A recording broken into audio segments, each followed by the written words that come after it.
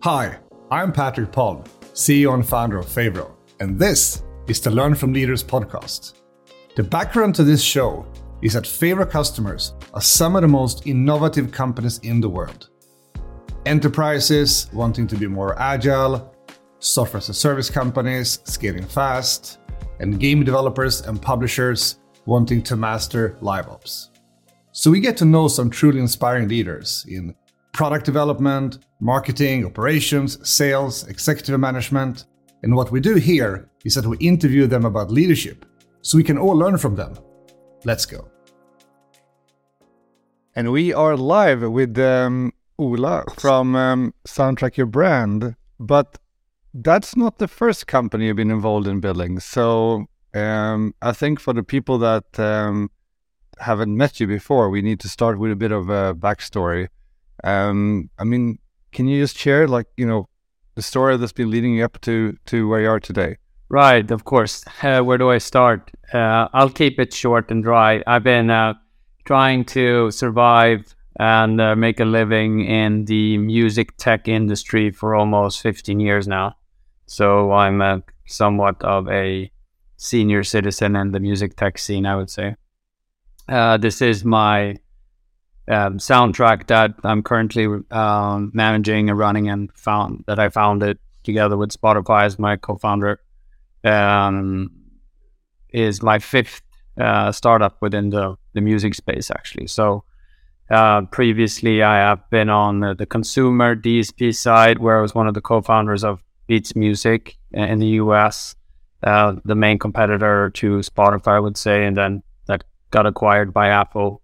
And my team was transferred into Apple and becoming Apple Music. And then previously I've been doing hardware, uploader share platforms within music and so forth. So been really, really focused on one industry. I think that's kind of my story. I was doing other companies in other kind of worlds before that, but music tech was really kind of when I took the step into working with my passion. I have a question for you on that. So some of the customers we have with Favro, but also with my previous company, are making kind of like music games, Rock Band and things like that. And they had like a hiring strategy that they even though they were making a computer game, they wanted to hire people that had some kind of connection to music or a big music interest. Have you had similar thoughts? I'm working with I have the luxury and the privilege and some luck to be working with my passion, obviously. And a lot of people are very passionate about music. So finding people who actually are extremely interested as consumers or, hobby musicians isn't that hard, actually. They tend to kind of draw themselves towards music-related companies with the same kind of logic that I came in working with your passion, right? Being able to pay the bills whilst working in an industry that you love and constantly kind of engage with the creative side of music and consume music in different types of versions. So yes, a lot of the people working at Soundtrack now with me and that I've worked with me previously in music startups also have a deep passion for music as private individuals. And, before we move on, just, clarification questions. So, you refer to the company now as Soundtrack. And when I introduced you, I was saying, Soundtrack Your Brand. I think there's a bit of a history there of the naming and a bit of a Spotify connection at the beginning. Maybe you can just explain a little bit on that for the ones who doesn't, are one of your customers or know you. Right. So Soundtrack, first of all, is, as I refer to it today, is nothing more complicated than the world's first music streaming service for businesses. So when you walk into a cafe in New York or a Joe and the Juice in Copenhagen or a cool restaurant in LA, there's always music playing in the background. And that is in the music industry referred to as background music. Doesn't sound that sexy, but it's actually really cool because music is a super important ingredient in customer experiences out there in the physical world. So I was working in the consumer space, solving the problem for music in our headphones, right, for consumers. I realized that there was a whole world outside in all the restaurants and cafes and retail around the world, the physical world, where music was being played, and it was a completely different challenge. So I chose to kind of pivot from the B2C side to the B2B side.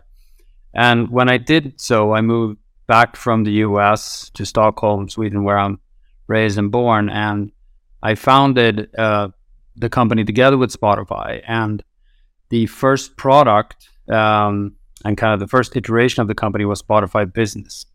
So Spotify Business was the first product that we rolled out in Norway, Finland, and Sweden. So a lot of people kind of relate to it and remember it as Spotify Business.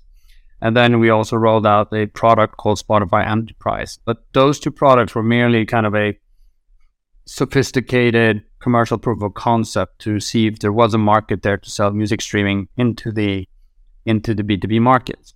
Lo and behold, all the cafes and restaurants and retailers wanted to buy music streaming and want to kind of use the technology of streaming to enhance their customer experience. So I decided to pivot from the Spotify brand and really move into becoming a completely independent company. So we rolled out, and the company's name was called Soundtrack Your Brand, the incorporated company.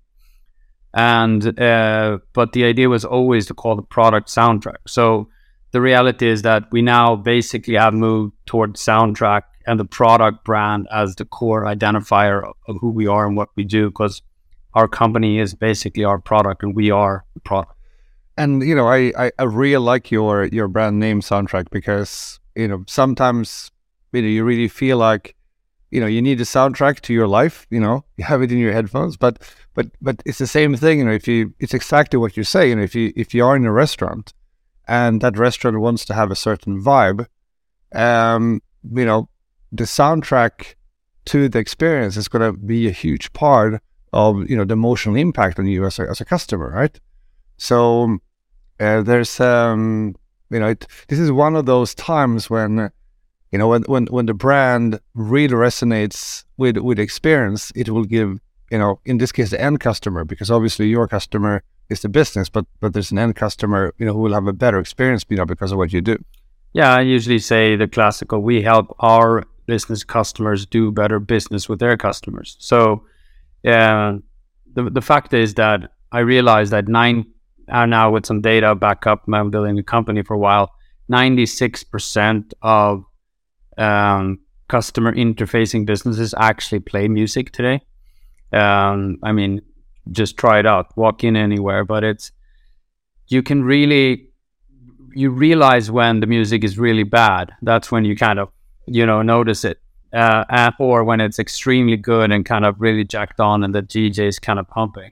But all of the hours and kind of use cases in between, it's only there to kind of make you feel the brand and experience whatever type of experience, if you're in a Thai restaurant or if you're in an Italian restaurant, just to enforce and strengthen the experience. It shouldn't take over. It should augment and support and improve.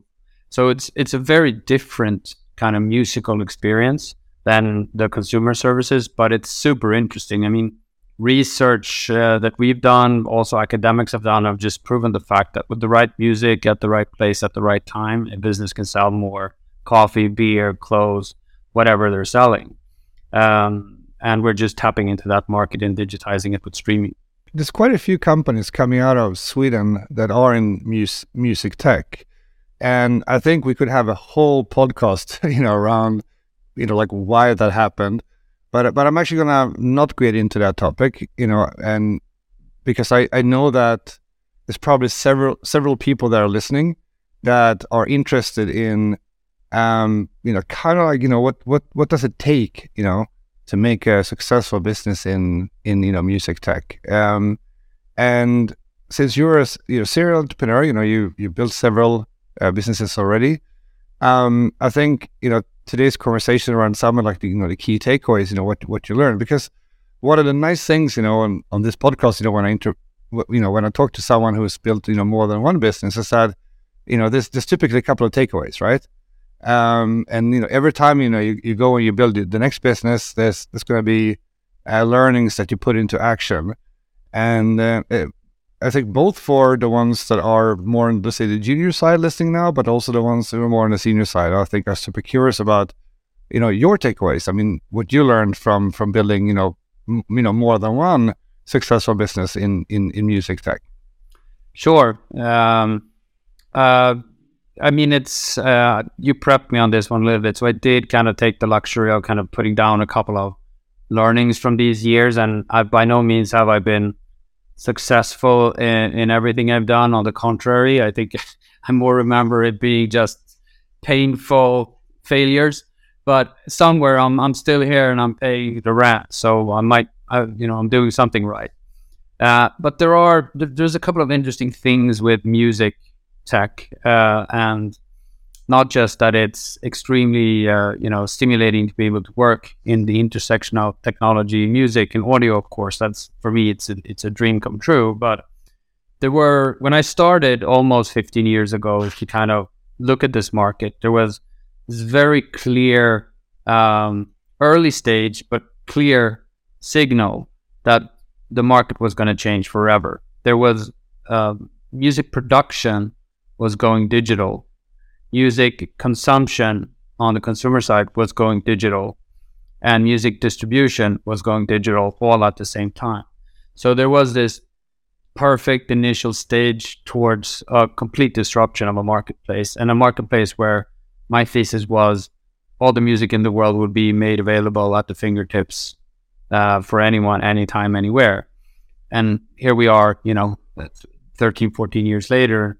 That's pretty much what we have, right? Around 100 million tracks in your pocket, wherever you are in the world. So I think moving into that market, my thesis was there's going to be lots of room for interesting companies to be built in this space, and I was right. And then I think the core focus I had was to try to understand. So if you have 100 million tracks available in your pocket, how do you filter among all that wonderful music? How do you deliver the right music to the right person at the right time? Because that's obviously what a DJ, kind of the utopia of a DJ in your pocket, specifically for you all the time. So that was really the interesting kind of problem to solve, was to curate, select, if you may, and deliver the most relevant experience. And, you only have one life. Imagine trying to get all the amazing tracks during that lifetime. So the soundtrack of your life was kind of the initial thesis. And then 3 startups later, I kind of took the same learnings that I did on the consumer side, which was trying to filter all the music with a combination of machine learning, humans, and great product experience, and then understanding the context where it was to be performed, and do that for businesses and brands. Every brand has its soundtrack. Every brand has, its own kind of, it's a snowflake. It has its specific positioning and history and everything. So you could soundtrack that as well. And that's what we're doing. So the music industry provides an amazing opportunity because everyone loves music and music is played everywhere all the time. But it's also super complex. There's so much complexity in the sourcing of music and so forth. So the first kind of takeaway I have is, like always, it's so easy to think of an idea in music, but it's extremely hard to execute on it because the content sourcing is so damn complicated.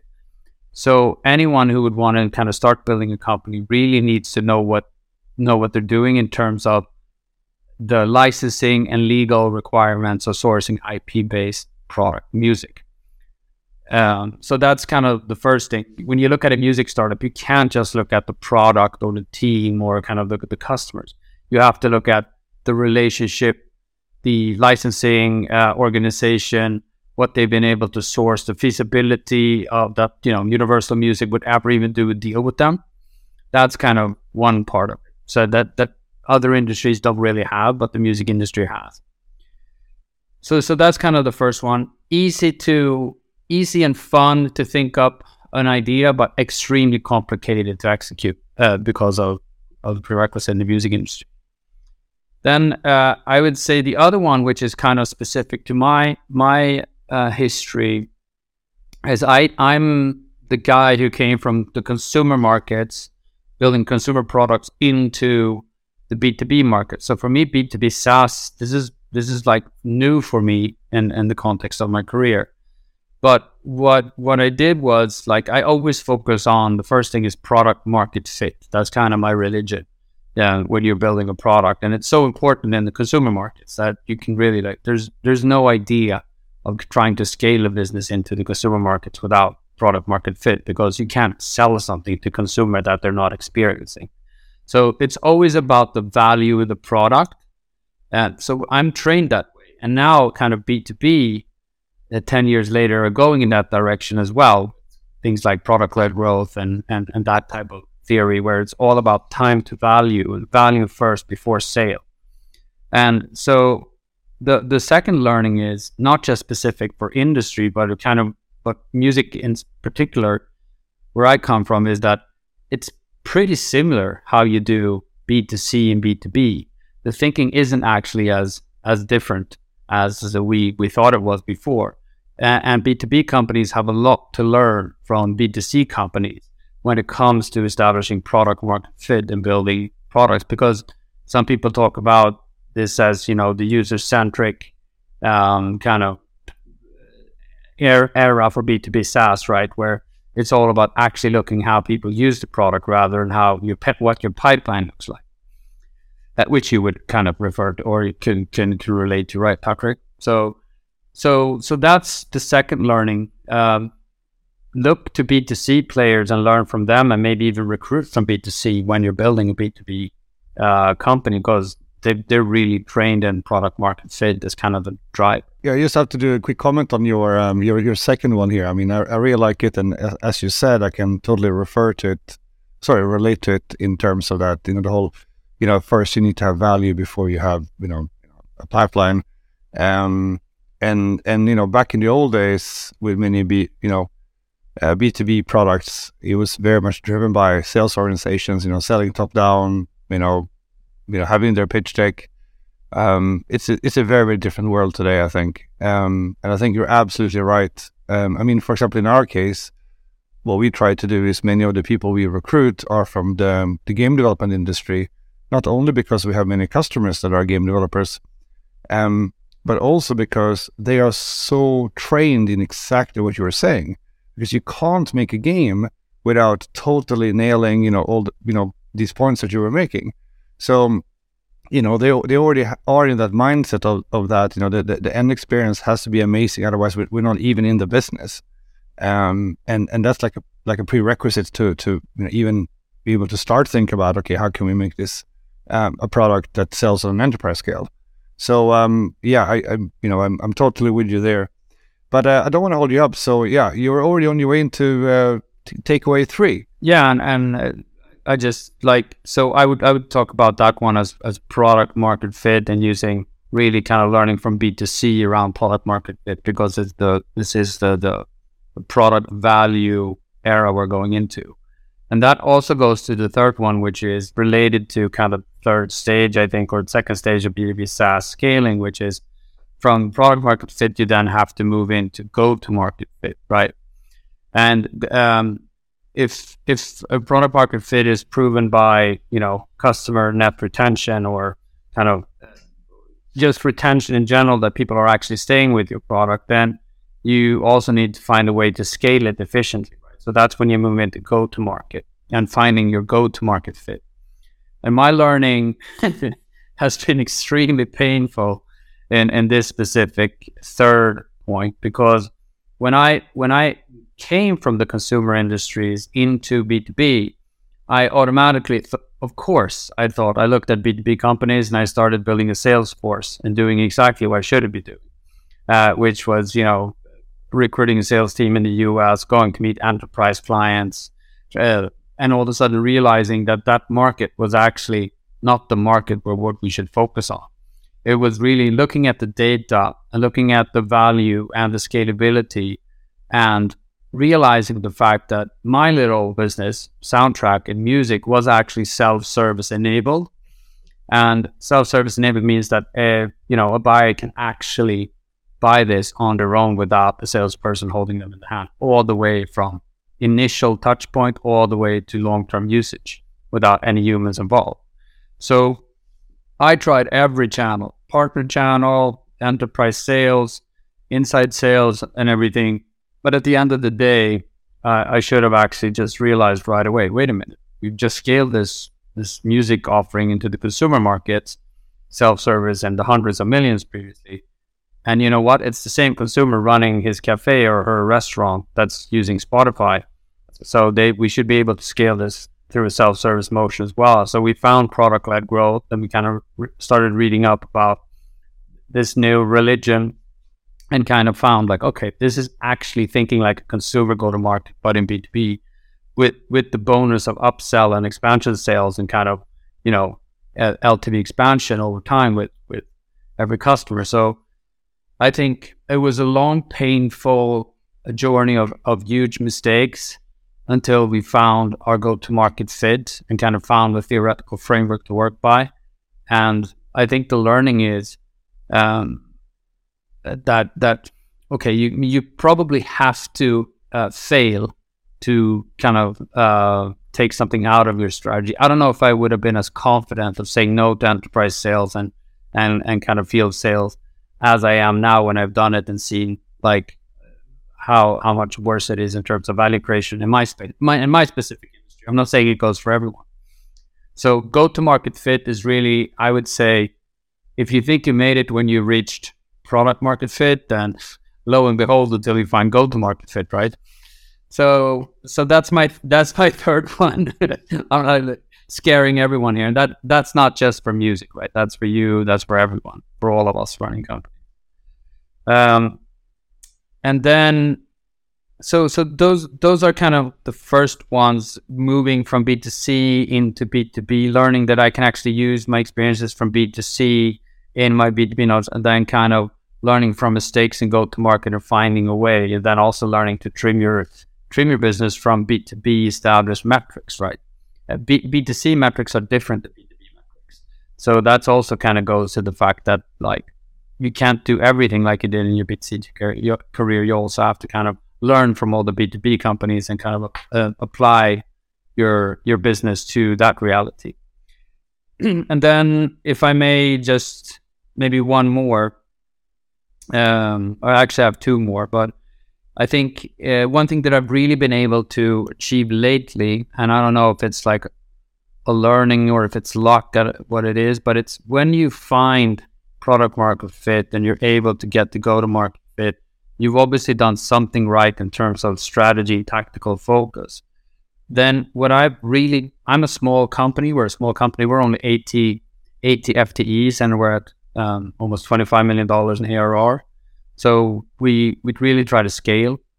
One thing that really I focused on lately is getting all the teams, every engineer in my team, and we're very engineer-centric, focused on the business and organizing it so that all engineering teams actually own customer-based KPIs as well. So unlocking the power of product development and engineering teams in your business rather than having them as just builders of some other teams, specs. So this is really the new one for me. And like the epiphany of when you get all engineering teams feeling that they're part of driving, actual revenue, it becomes an amazing feeling. And it's also satisfying for the engineering teams to feel that they're actually part of the business. So that's my fourth one, like getting every engineer focused on the business rather than just thinking that they're a coder. I would like to ask a follow-up question on this one because I think it's a very good point. I wrote an article a few years ago about outcome-oriented development, which touches a bit upon what you're talking about. Do you have an example that you can share on a metric that ties this together? I have actually, and this goes to actually my last point, which is always trying to establish a really simple focus. And 2023 for us I mean, you're doing so many things the whole time trying to progress. But we've now, and you're trying to oversimplify without oversimplifying in a way that kind of becomes destructive, right? But now we really zoomed in on one sequence in our go-to-market, which is free trial to paying ratio. So the free trials, the short story is we're doing really well in terms of penetrating the market and bringing in free trials.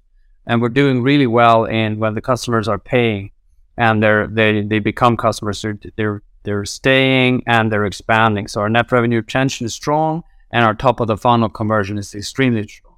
Where we haven't been doing an amazing job is the free trial to paying ratio due to many, many reasons. And actually during the free trial, there's also there's so many things that need to happen that come from product and so forth. And there's so many things that come from marketing. So now I focus the whole company, all engineering teams, all marketing teams on one metric next year. That's moving free to paying from 10% to 20%. So I think that's the really tangible example that's on our desk right now. That's a great example. And I also think that, it's a nice example because it's one that you could actually copy. Many companies could do exactly what you're doing there, and what you're saying around making the product team much more directly engaged with the metrics that drives business. I think it's an amazing example. I'll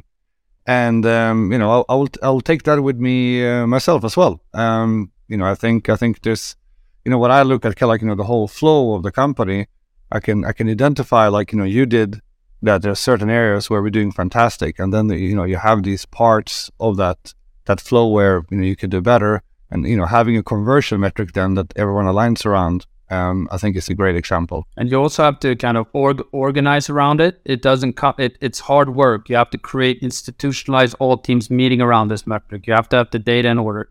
You have to understand the underlying drivers of that specific core metric, right? So it's not easy. It sounds easy. And then obviously people are doing other things. It's not like they're only doing that, but it's a priority metric. Like if you're going to choose between a task A and B, ask yourself which one contributes most to the improvement of our conversion free to pay. Then choose that one. Awesome. Thank you so much for sharing these 5 learnings and also the whole backstory to to Soundtrack. I think this is inspiring not only for people who wants to go into music tech. I think these are good learnings for any junior or senior entrepreneur in SaaS. So this was a great talk, and obviously we're both Swedish, and today we were speaking English, so we can cater to our audience here. But I am looking forward to seeing you, in the flesh, in a not too distant future as well, and then we can go back to Swedish. Okay, Patrick, thank you for having me. Talk to you soon. All right, thank you so much. Thank you. Bye bye. I hope you enjoyed this conversation. If you did, you know what to do. Share it in your social media so more people can take part and learn.